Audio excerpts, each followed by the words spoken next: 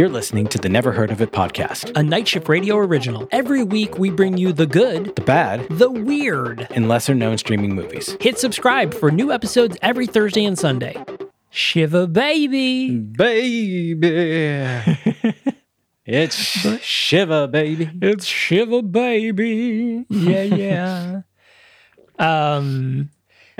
So Shiva Baby, is the episode we're covering today. And for those of you that have been listening and following along, you're probably like, wait a minute. That's not right. You said it was supposed to be Obvious Child, and you would be correct. You are, yes. However, Obvious Child is not available streaming anymore, except for rent. So we switched instead to Shiva Baby, which is going to be our episode today. And it is written and directed by Emma Seligman, who just very impressive resume so far. She has Bottoms, which is coming out very soon. That looks very good. And what else did she got? Oh, that's it, pretty much. She did Shiva Baby and Bottoms. And, I think I was thinking of Rachel Sennett, who is the lead in this. She was in Bodies, and she's in Bottoms. And Bottoms features Ayo Edebiri, who has been, we mentioned she was in How It Ends, but also has gotten a lot of popularity recently from being in The Bear. Yeah, so very excited for that. That looks very good. Also, Marshawn Lynch, which I love that. But yeah, so I mean, we were very excited to cover another Jenny Slate film, but you know what? Sometimes we just don't feel like ponying up to rent a film for this podcast. Sometimes we just want to go with what we already paid for. And apologies if you don't have Max, but like we did, so so that's what we do. That's just it's just what it is. But by a happy coincidence, this is a back-to-back Fred Malamed review, because last week we had Fred in A World, and then in this week we have Fred in Shiva Baby, also playing the Jewish dad. I've gotten a lot of Fred Malamed lately, and also more Jackie Hoffman than I expected, because she's in this as well, because both of them were in the writer's room in Reboot, and Ellen and I watched that recently on your recommendation. Which I can't remember if we talked about that at all on this show, but great little show. We did a couple times, yeah. Could definitely have gone for more than one season, but one of those where like they wrapped it up enough that like when it got canceled after one, you know what? Okay, I'm good. Yeah, there wasn't like a huge cliffhanger. There was enough where you could kind of like make the story yourself and be like, oh yeah, so she ended up going on and writing, blah, like you could figure it out. Shame though, that cast was great. The writing was really funny. It's a shame. And another quick tie-in to Ayo Edebiri and The Bear. Molly Gordon is in this film in Shiva Baby, and she was of course Claire in the second season of The Bear. Oh, see? For anyone who's watched that, you'll know exactly why that was heartbreaking for me to see her. Oh boy. So you know what? That being said, hello and welcome to the Never Heard of It podcast. I'm your host, Michael Fight. And on a hot and sunny Tuesday afternoon, I'm Sabrina Buckets. I had to turn my AC off because it makes too much noise for the recording. It does. I know. It'll be okay. We'll be quick. We'll be fine. So we're continuing on our month of female-fronted, directed or written films. And again, we mentioned Emma Seligman is the writer and director of this. She also made a short for Shiva Baby, and that is what got her to raise enough funds for a feature. So that is based off that, which also starred Rachel Sennett as the lead role of Danielle. And I mean, she was absolutely excellent in it, so I'm glad to hear that. Fun little trivia bit, because this is a very queer story, and I love that. Looking through the photos on IMDb, there's a whole bunch of cast photos that are done like almost like school portrait style. The background, I think, most likely entirely intentional, is all like bisexual lighting, and I love it. I love it. That's great. Yeah, that's another one where it may have been like on purpose or just like a happy coincidence. Yeah, either way, it absolutely works. So this movie was fucking weird, man. It's fucking weird. Yeah. So, we've talked many times before where we talk about movies that are just like, you just drop in and watch a moment in time and then you bounce out.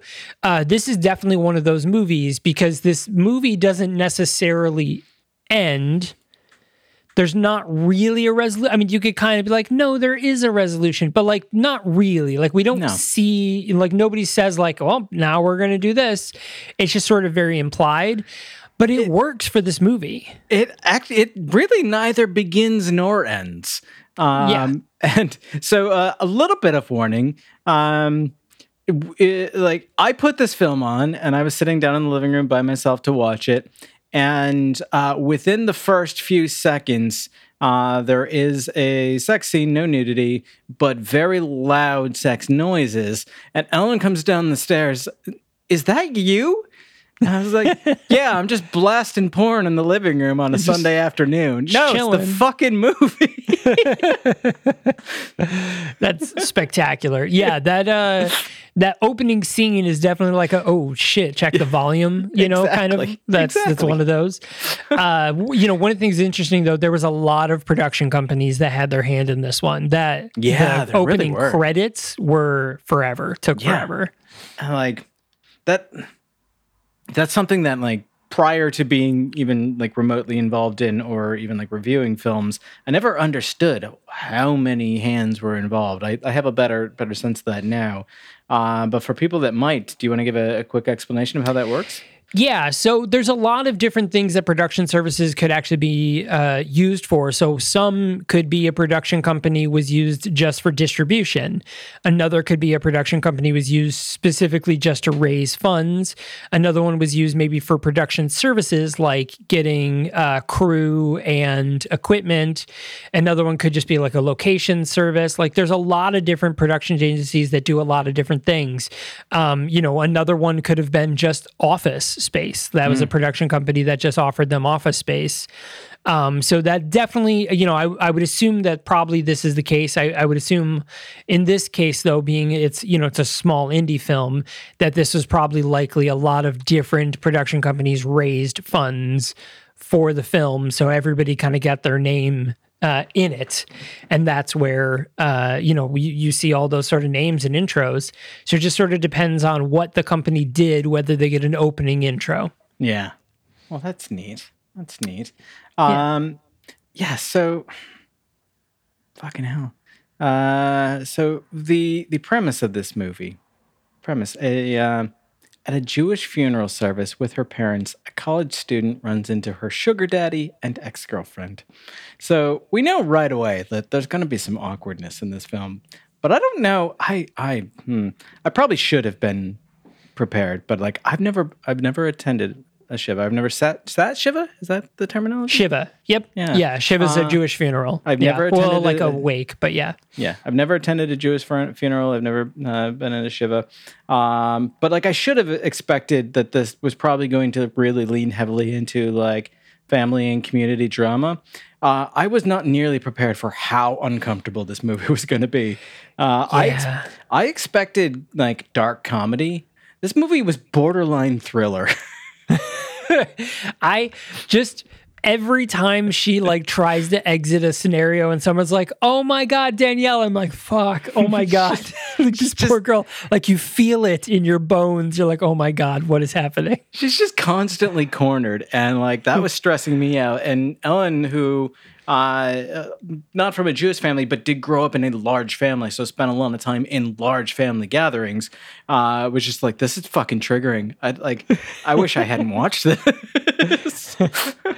Yeah, it's a lot. So for those of you that maybe live in are part of a Jewish community, or if you were raised in a large family, you will get that like, what is you have an eating disorder? Why aren't you eating? You're so skinny. Like why or who are you dating? Why aren't you dating anyone? Where are you working? And it was just nonstop questions. You're like, oh my God.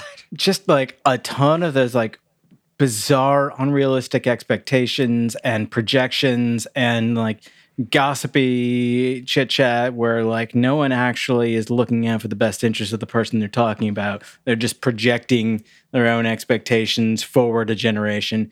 And it's like, I didn't grow up in around any of that. So anytime I see that, all I can think of is like, hell no, like I would take one look around that room and fucking leave. But so many people don't really seem to have that luxury. And I want to tell you that like you can just leave the room. Like, yeah, just push right past the person who steps in your way to ask you uncomfortable questions and just leave.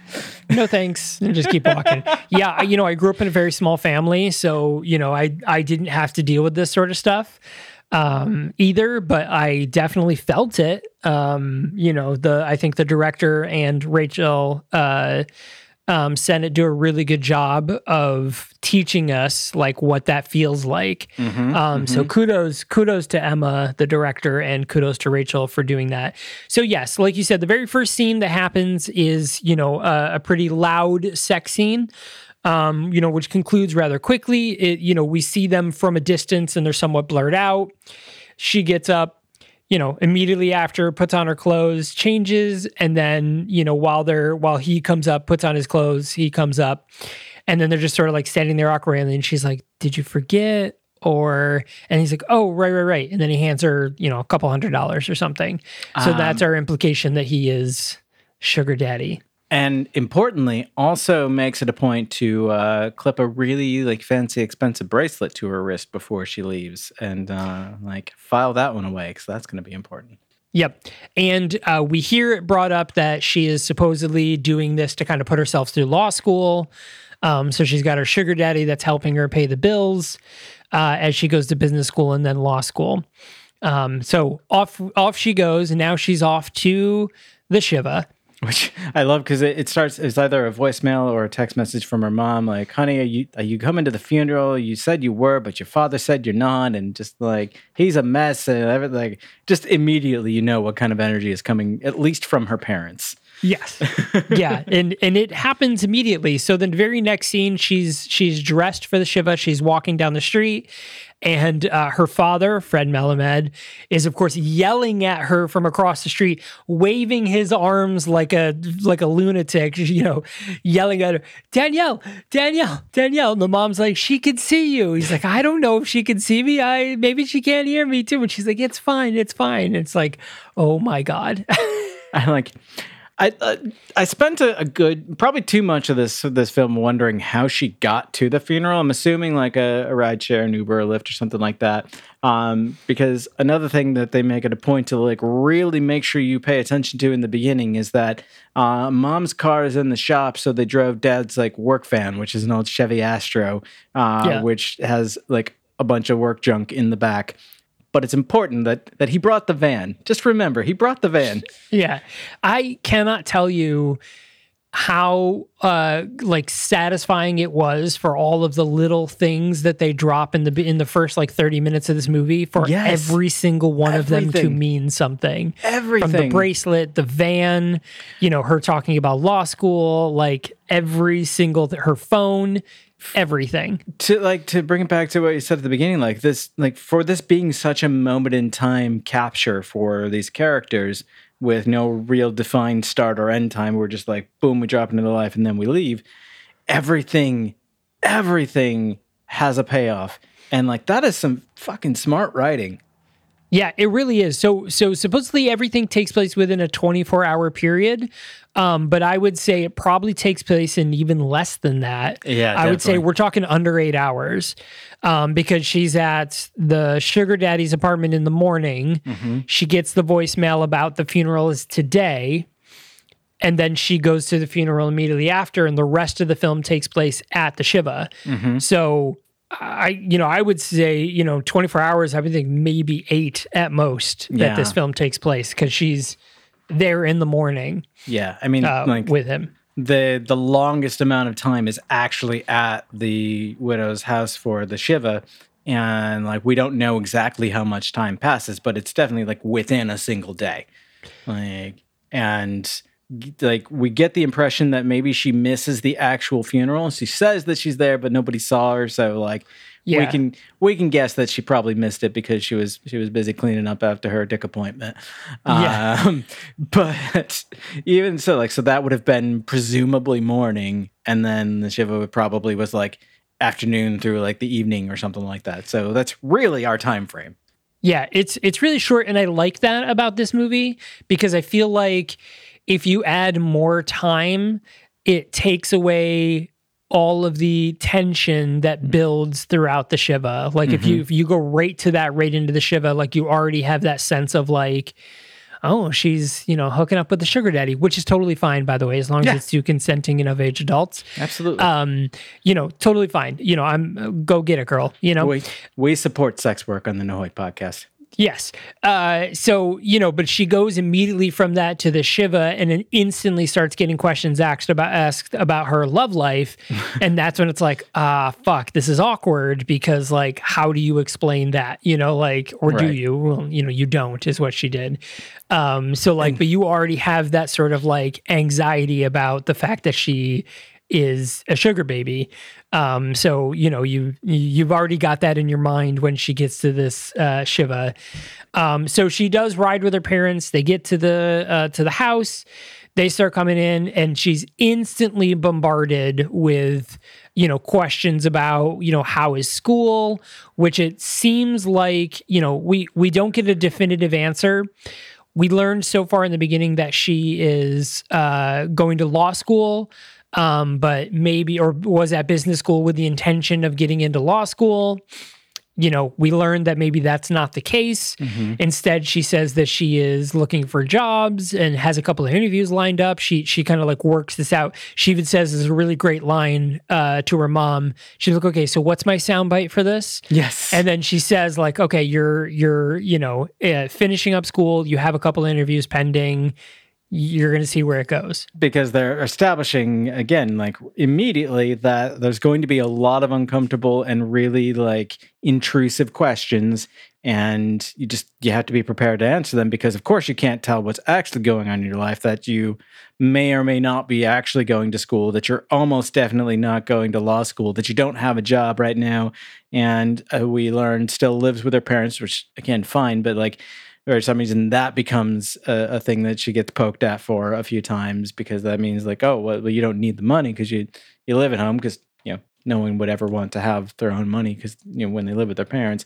I don't know, like there's a lot of that you're immediately set up for like, okay, this is going to happen. This is going to happen repeatedly through this film. And so, no, I lost it. I had something. Well, so the thing about that too, which I thought was really interesting, is that every time she's asked those same questions, it doesn't feel repetitive.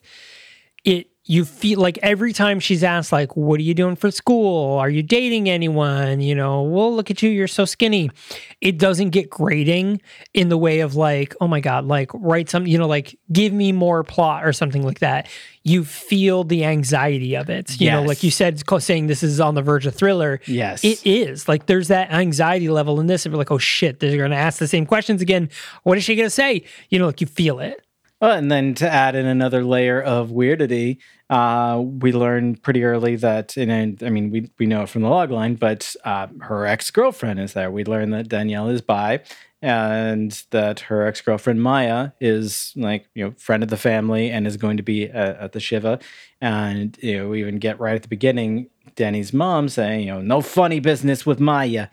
It's like, what does that even mean? Like, what are we talking about? Right. And so, of course, there's immediately that extra tension of like, oh, there's my ex, and like a whole back and forth between them. That's, you know, where we get the like, did Danny actually go to the funeral? Because Ma's like, oh no, I didn't see you there. Oh yeah, I was there. I was definitely there. You just didn't see me. I was there.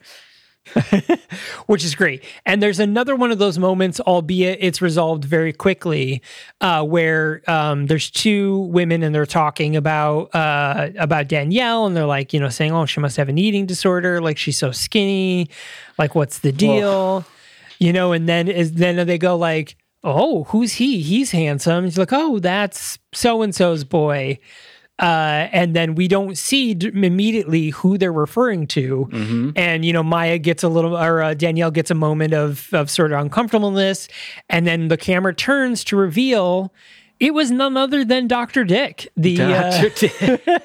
the appointment that she had earlier, which is Max, played by Danny DeFerrari, who he shows up to the Shiva and, of course, locks eyes with Danielle immediately. And it's like, fuck. I love it because what excuse did she give him? Like, where was she going to be that day when she left his apartment? She said, I have to go to a thing, but she didn't say a funeral. So, no, she didn't know that he was going to be there. Yeah, it was like some event. She said something to the effect of like with other students, because he makes a joke of like, well, if you're messing around with these kids, like how do you expect to, get into law school, basically? Yeah. So neither one of them are expecting to see the other at this. And so, of course, tremendous awkwardness ensues.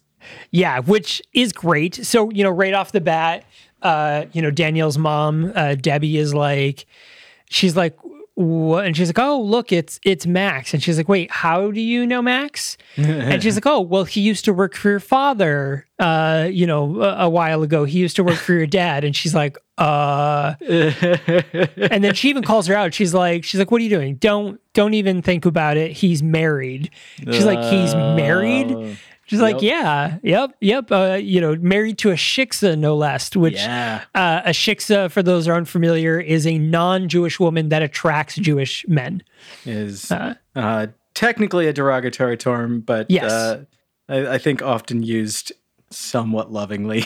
I don't think I've, as much as I know that it's an insult, like it's, like you spit after you say that one, as much as I know that as an insult, I don't think I've ever heard it read, said as an insult in any sort of media. Yeah. It's always meant as like some sort of playful, a way to refer to a person. Well, I think of one of the songs in the last 5 years is called Shiksa Goddess.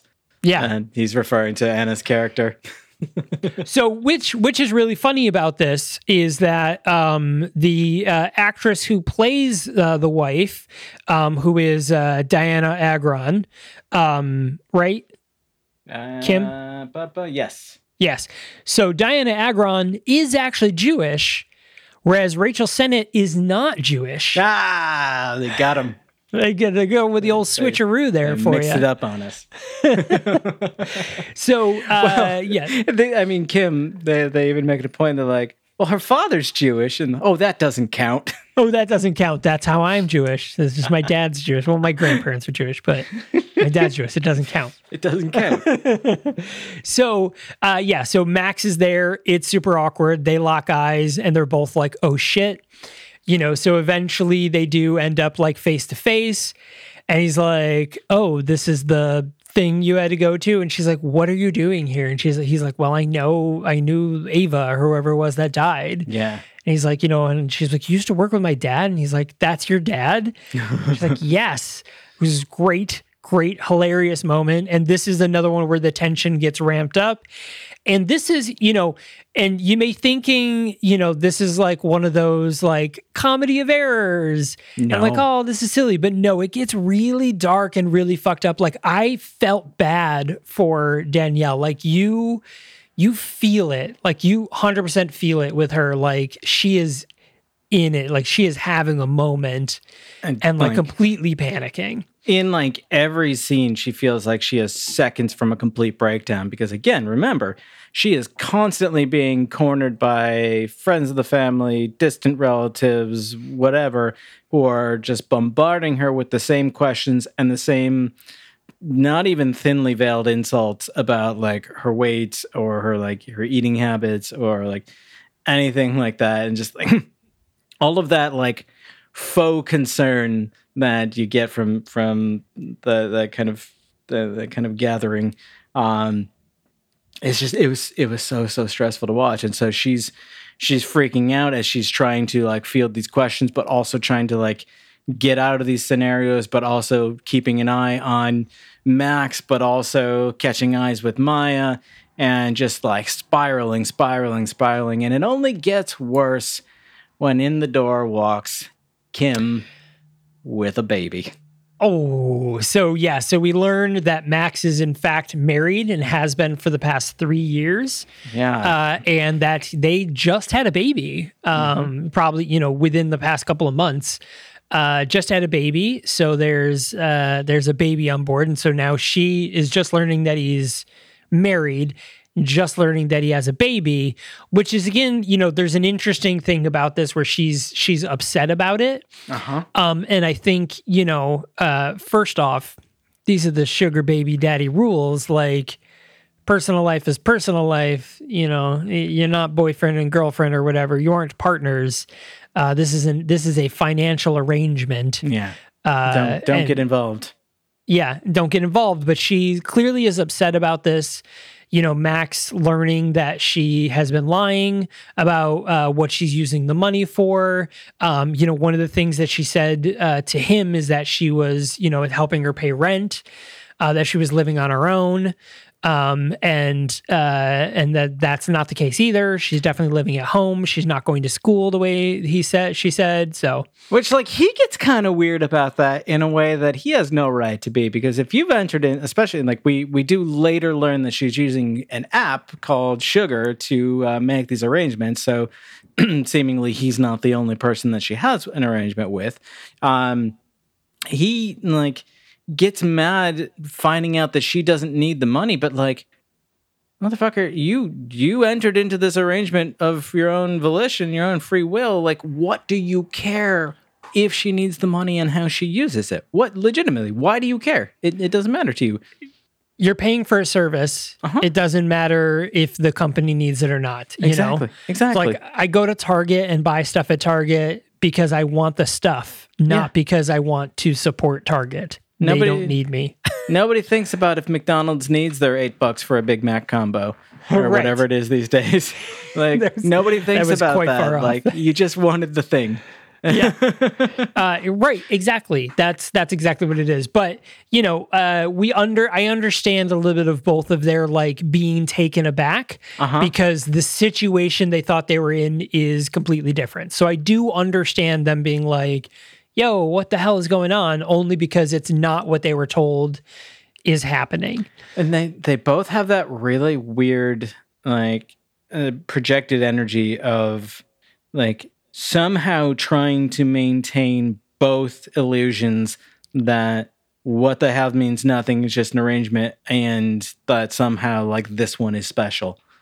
And, right. Like, it's really weird because, like, this movie definitively makes it clear, like, these two cannot have it both ways. Yeah. Yep. And then to top it all off, she then does eventually talk to Maya, and her and Maya just bicker at each other the entire time. And, Maya blames her for things, and Danielle's like, well, whatever, and then Maya calls her out, and she's like, oh, are you still telling people you're, going to law school? She's like, when was the last time you even went to school? Yeah. Like, aren't you doing your stand-up special, which I guess maybe she was a stand-up comedian or something. She was trying to do something in the way of art, maybe be an actress or something. And it's very vague on that part. That's one of the few, like, actual complaints that I have about this movie, is that because it's such a narrow snapshot, we really don't get any picture of who Danielle actually is. The only way we, and call this an aspect of the way the film is written, and, in some ways a positive one, the only way we actually can view Danielle is through everyone else's eyes. So, like, their expectations on her or their disappointments in her and so forth. So, Danielle made the claim that she was in law school, but turns out it's actually Maya that's in law school. And when Maya hears that Danielle had made that claim, she's a little bit annoyed because it sounds like she's kind of using other people's lives to, like, make herself sound better in different situations, which obviously does seem to be the case. Yeah. Which is very interesting. So on top of all of this, Maya is helping people out. Somebody spills some stuff. She leans down to, like, help them pick it up and stuff. And she snags her leg on an exposed nail, which ends up ripping her tights and scratching her really deep, like actually puncturing her skin. To which she sees. She goes to the bathroom. she's trying to clean it up. Her tights are all ripped, so she just takes them off, throws them in her purse. And then while she's there, she sort of like has a moment in her brain. And then so she takes off her shirt. Again, no nudity in this scene either, just a little side boob. She takes off her shirt. She takes a bunch of topless photos and immediately sends them to Max. Which, if you remember from our bonus episode this past Monday, you don't ever text the person that's in the room in the like awkward situation. You just wait. Just wait. Yeah, wait till you know it's safe. It's not ever going to work out well to try to be sneaky about that. Right. So especially not in a room full of very nosy people. Right. So off the text messages go, and as she's sort of like finishing getting her shirt back on, she's interrupted in the bathroom as somebody is needing to go in. So she is sort of rushed out of the bathroom. Take note of that. Yes. So off she is rushed out of the bathroom. She ends up pairing back up with Maya again to help pick up some stuff. And she's like, weren't you wearing tights earlier? And she's like, no. And she was like, yeah, you were. Like, I saw you wearing tights. Like, she just is actively being like, no to whatever Maya says, which is annoying. But like, also, like, I understand her like defiance to not want to be like drilled in right now, Yeah. Like, she needs to be right. And like, I kept having trouble getting a read on the status of Danny and Maya's relationship, both like past and present, because Maya is like aggressive in the way that she like comes at Danielle with these line of questioning. Like she's bitter about something. And we do later learn a little bit more about how things ended, but at this point it's just like, why is she so mad? Yes. Like if you're that mad, why are you talking at all? And that's another one of those, the point that you made about like, we don't really know about Maya. We don't really know that, why her and Maya we don't know about Danielle. We don't know why they broke up. We don't know how recently they broke up, which seems to be very recently. I would say within the last month or so. And we don't know anything about like how long they were together. We do get a little bit of information where Maya and Max end up kind of all being together, and Max is asking questions. He's like, oh, who is this? Is this like your cousin? Like, you guys look so much alike. And, Maya's like jokingly like, oh yeah, we get that all the time, but no, we've known each other since birth. Like, we actually went to prom together. And, Danielle's trying to play it down. And then, Max keeps being like, oh, yeah, so kind of like family, and she's like, yeah, like sisters, if sisters fucked. And like, she's like, she lost her virginity to me, had her first orgasm, which is great. And it's just making Max more uncomfortable, but also at the same time blowing Danielle's cover. It was great. It was excellent comedy. Terribly anxious scene, like a very, very, anxiety inducing scene. Just be like, oh my God, like everyone's hearing everything. This is crazy. But eventually, Max and her again have it out. They start, having their moments where she's, they're fighting a little bit. And he's being like, well, why didn't you tell me this? Or why didn't you tell me this? Sort of thing. And then eventually she does come in contact with Kim, the wife, to which Kim makes an observation right off the bat. Yeah. She looks down at Danielle's arm and sees that Danielle is wearing a very fancy diamond-encrusted bracelet, which coincidentally, weirdly, Kim also has that exact same bracelet. Yeah, Max got that for her, and she's curious, like, where, like, how Danny came to acquire that. Now, the cover story she's been using is just she convinced her mom that her mom got it for her a long time ago. But Kim makes the observation, like, oh, it's just that it's a recent collection. It's very new and it's very expensive. And the mother's like, oh, I must have been so proud of you. Yeah. And she was just like, she's like, I mean, it's just really expensive. And she's like, and the mom even says, like, I don't even know how we afforded it. Yeah. Which is great. So a little bit of suspicion brewing there with Kim as she sees something's a little weird. But we learn ironically, Max is the sugar baby of his relationship. That's true. Because his wife is the breadwinner. She owns like 3 different companies. She's a huge entrepreneur. He has his own little bachelor pad that he gets to hang out at. And she even makes the comment of like, yeah, well, I got to keep working because this guy and his friends like to go to really fancy restaurants and stuff like that. So, interesting. Very, very curious indeed. Curious and curiouser. Well, and again, with the other thing, like everything has a payoff. Like at the very beginning, he's kind of talking down to Danny. He's like, I'm just so supportive of female entrepreneurs and like girl boss, whatever. And then it comes full circle to that moment, and she's like, "Oh, I guess you're just really supportive of female entrepreneurs, aren't you? That's so wonderful of you, Max." Which is fantastic. That's another one of those great full circle moments. Now, at the same, roughly at the same time, you're probably wondering, hey, what was the deal with her getting rushed out of the bathroom? That was weird, right? Yeah, that must have meant something because they really focused on the phone laying on the toiletry cart that was there. Yep. Well, it turns out that shortly after sending her topless photos to Max, they now start dinging in Max's phone like crazy because she sent him like 5. And, his phone is going off and his wife's like, who's that? And he's like, oh, there's just bad service. I'm getting all my emails at once. Work Weird. Emails, yeah. Yeah, and totally. He's so sus about it. So incredibly like awkward and suspicious. Like this guy's definitely hiding something and doing it badly. Poorly, really, really failing at it. So, of course, the wife is even more suspicious. Danielle notices that, and then a few moments later realizes she doesn't have her phone. And so she starts freaking out. But don't worry, the phone was found. Oh, yeah. It is safe and sound. By Maya, who the phone was unlocked, and she picks it up and notices all of the messages from the Sugar app about different people trying to meet up with Danielle. And I mean, she gets real judgy about it.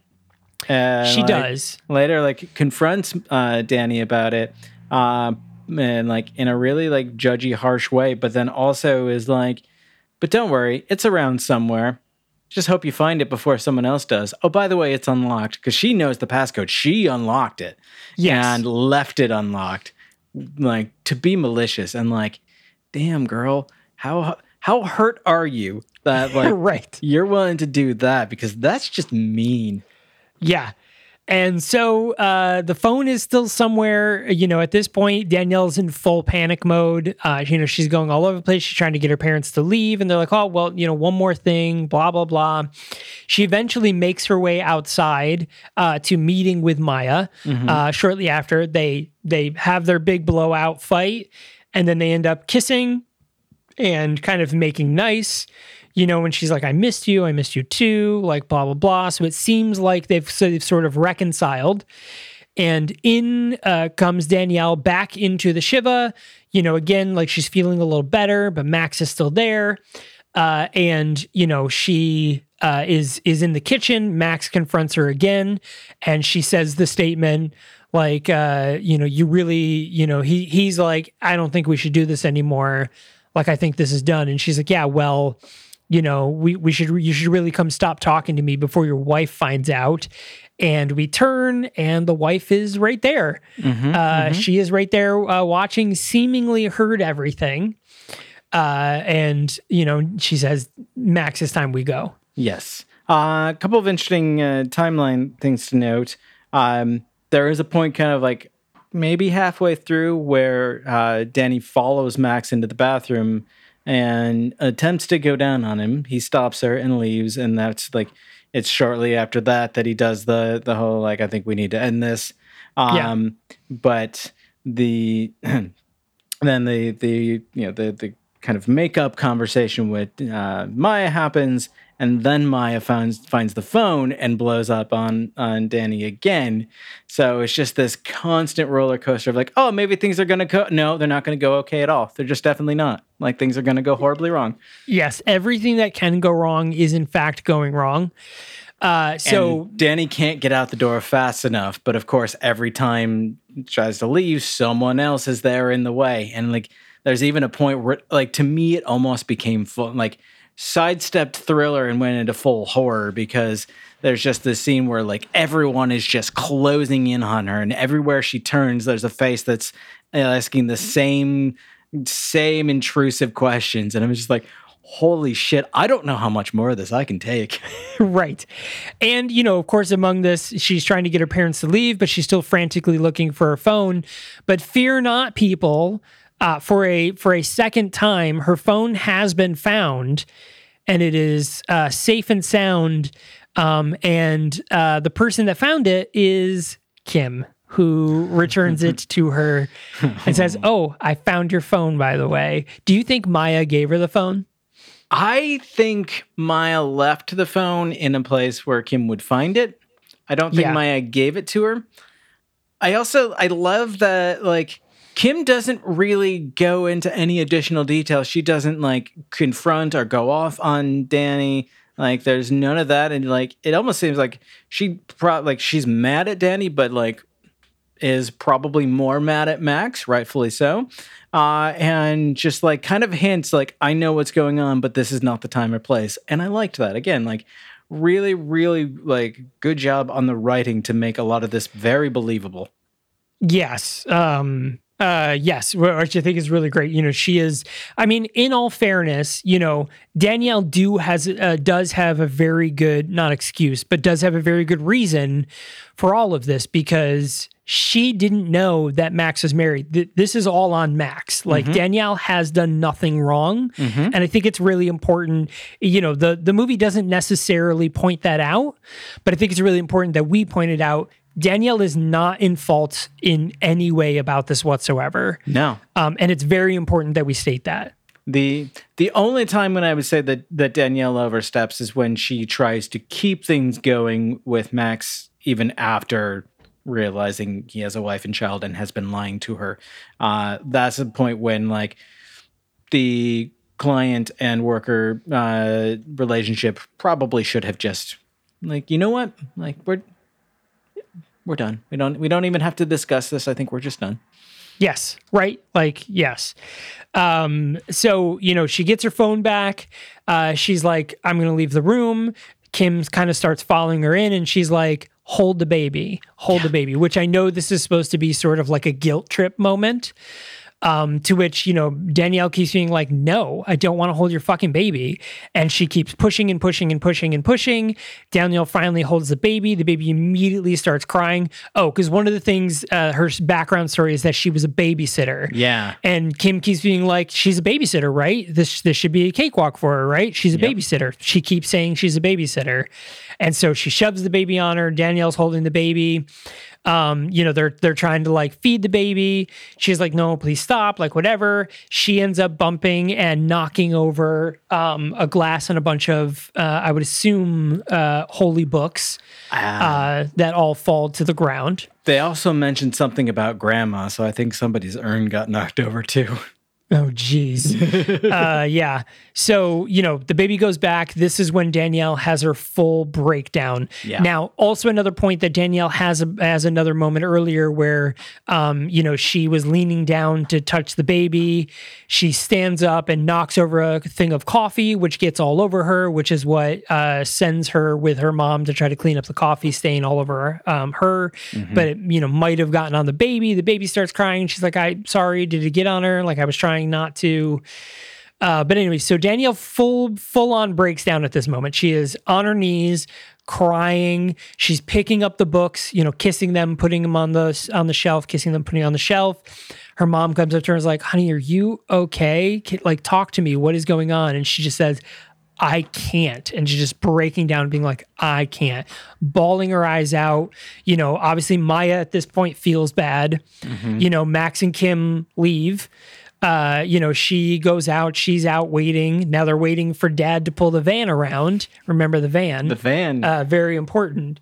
So Dad pulls the van around. Maya and her mom get in the van with them. Her and Danielle and Maya sit in the back seat. They get their cute little moment where they get to hold hands. Another old lady joins the van too because she couldn't get a car. And look who else is sitting there waiting for a ride. And Dad just absolutely insists that there's room in the van for everybody. And so as Kim and Max and Baby are frantically trying to get a car to come out when Max's phone is apparently dead. And so he says, I don't believe him for a second. Right. And Kim is already past her breaking point. Dad is just like, no, there's room, everybody's squeezed in, girls move back, and just like, no, we couldn't, no, we insist, like, no, there's a lot of people telling each other no and nobody listening. Yeah. And eventually everyone just crams in the van, and it's the most awkward van ride ever. It really is. And that's kind of the theme of this movie is Danielle consistently trying to put up set boundaries and everybody breaking them. Yes. Every single person. This whole movie is the wrong people in small, tight spaces together, and just awkwardness ensues. Yeah. And so the movie ends with Maya and Danielle holding hands in the backseat of the car, after Danielle's had her breakdown. And that's it. What happens to Maya? We don't know. Does she still talk to Max? Does she really break it all off? Is her and Maya getting back together? Is she going to clean up her act and do some sort of school, or is she going to pursue whatever art thing they kept referencing she was going to do? Yeah. We don't know. That's not this type of movie. We just don't. And it doesn't matter. It doesn't. It really doesn't. So Shiva Baby, written and directed by Emma Semmelgden. Should you watch this movie? Whew, that's a loaded question. So here's the thing. If you've listened this far, you probably get the impression that, like, we thought this was a good movie. We enjoyed this movie. It is a very, very stressful movie. And if you don't want that or need that in your life, then no, skip it. But if you're okay with that, or like if this kind of thing just doesn't bother you, then yeah, I mean, the writing is fantastic. Everything has a payoff. Everything is in its place. This is some of the cleanest writing from the perspective of like loose ends tied. And also, yeah, just like I love that, just like you said, probably like 8-hour slice of someone's day. It goes horribly wrong. And then that's all we ever learn. That's it. What was the movie we reviewed? Like Rachel Getting Married or something like that? The one with Annie Hathaway? Yeah, Rachel Getting Married. Yeah, so this movie reminded me of that movie, but like if somebody handed me that script and was like, hey, can you like pump this up and make it a little more modern? Make this even more awkward. Make this even more awkward and make me feel for the main character more. And, for a younger audience, I'd be like, yeah, this is probably what would result in that. And this was a good movie, but it is that same sort of scenario of like, not well person attends an event where everybody tests their mental, abilities. Yes. And it did not go well every time. So, yeah, I mean, this is a recommend with a caveat for me. Yes. Yeah. I think, yeah, same thing. If the idea of that sort of like scenario of constantly being barraged by questions about your personal life is upsetting to you, if it's like, oh, too much, this is not the movie for you because you're going to feel it pretty bad. But if that doesn't bother you and you want to watch a good movie, Shiva Baby is it. It's streaming on Max in America as of time of recording this movie. So that's where you can go listen to it. So it's pretty exciting. Yeah. I thoroughly enjoyed this movie. This was good. But you know what happens tomorrow? What happens tomorrow? Tomorrow, episode 4 of our Secret Invasion review is drops. So we get a brand new episode this Sunday. We're on episode 4 of Secret Invasion with Casey and Todd from the Superpod Hero Cast. So if you're watching Secret Invasion and you want to kind of follow along and learn some extra tidbits and stuff like that, make sure to drop a subscribe or follow on your podcast player of choice. Hey, if you guys are on Stitcher, sorry, Stitcher's going down. We're on every other podcast platform. So join us at all the others, whatever one you decide to go to. And then, we can carry on and you can listen to our Secret Invasion podcast episode or watch it on YouTube, youtube.com/@nightshiftmg. I'm having a lot of fun having the Super Pod guys back talking this stuff. Like that, it is always a hella nerdy deep dive conversation, and they bring some fun perspectives to the show. So if you haven't caught that, then shame on you. Shame on you. I'm especially excited for the end of the year when we get to do Loki season 2. I think that's going to be very exciting to deal with, and I'm really looking forward to that because I think it's going to be a wild time. Agreed. Cool. Hey, thanks a lot for listening, everyone. We super appreciate it. Of course, we'll be back Monday, but we're here every single Sunday where we drop brand new episodes. Again, this month is all female-fronted, written or directed films. Next up, we have, I couldn't even begin to tell you because I don't remember, but I will find it by the time I am done talking. Next week, we're doing Sleeping with Other People, which stars Jason Sudeikis. So definitely check that one out. Again, if you hit subscribe, you don't got to worry about it. It'll be in your inbox Sunday morning. It's true. It's like magic. It's just that easy. All right. Thanks a lot for joining us, and we will see you next time. Okay, bye.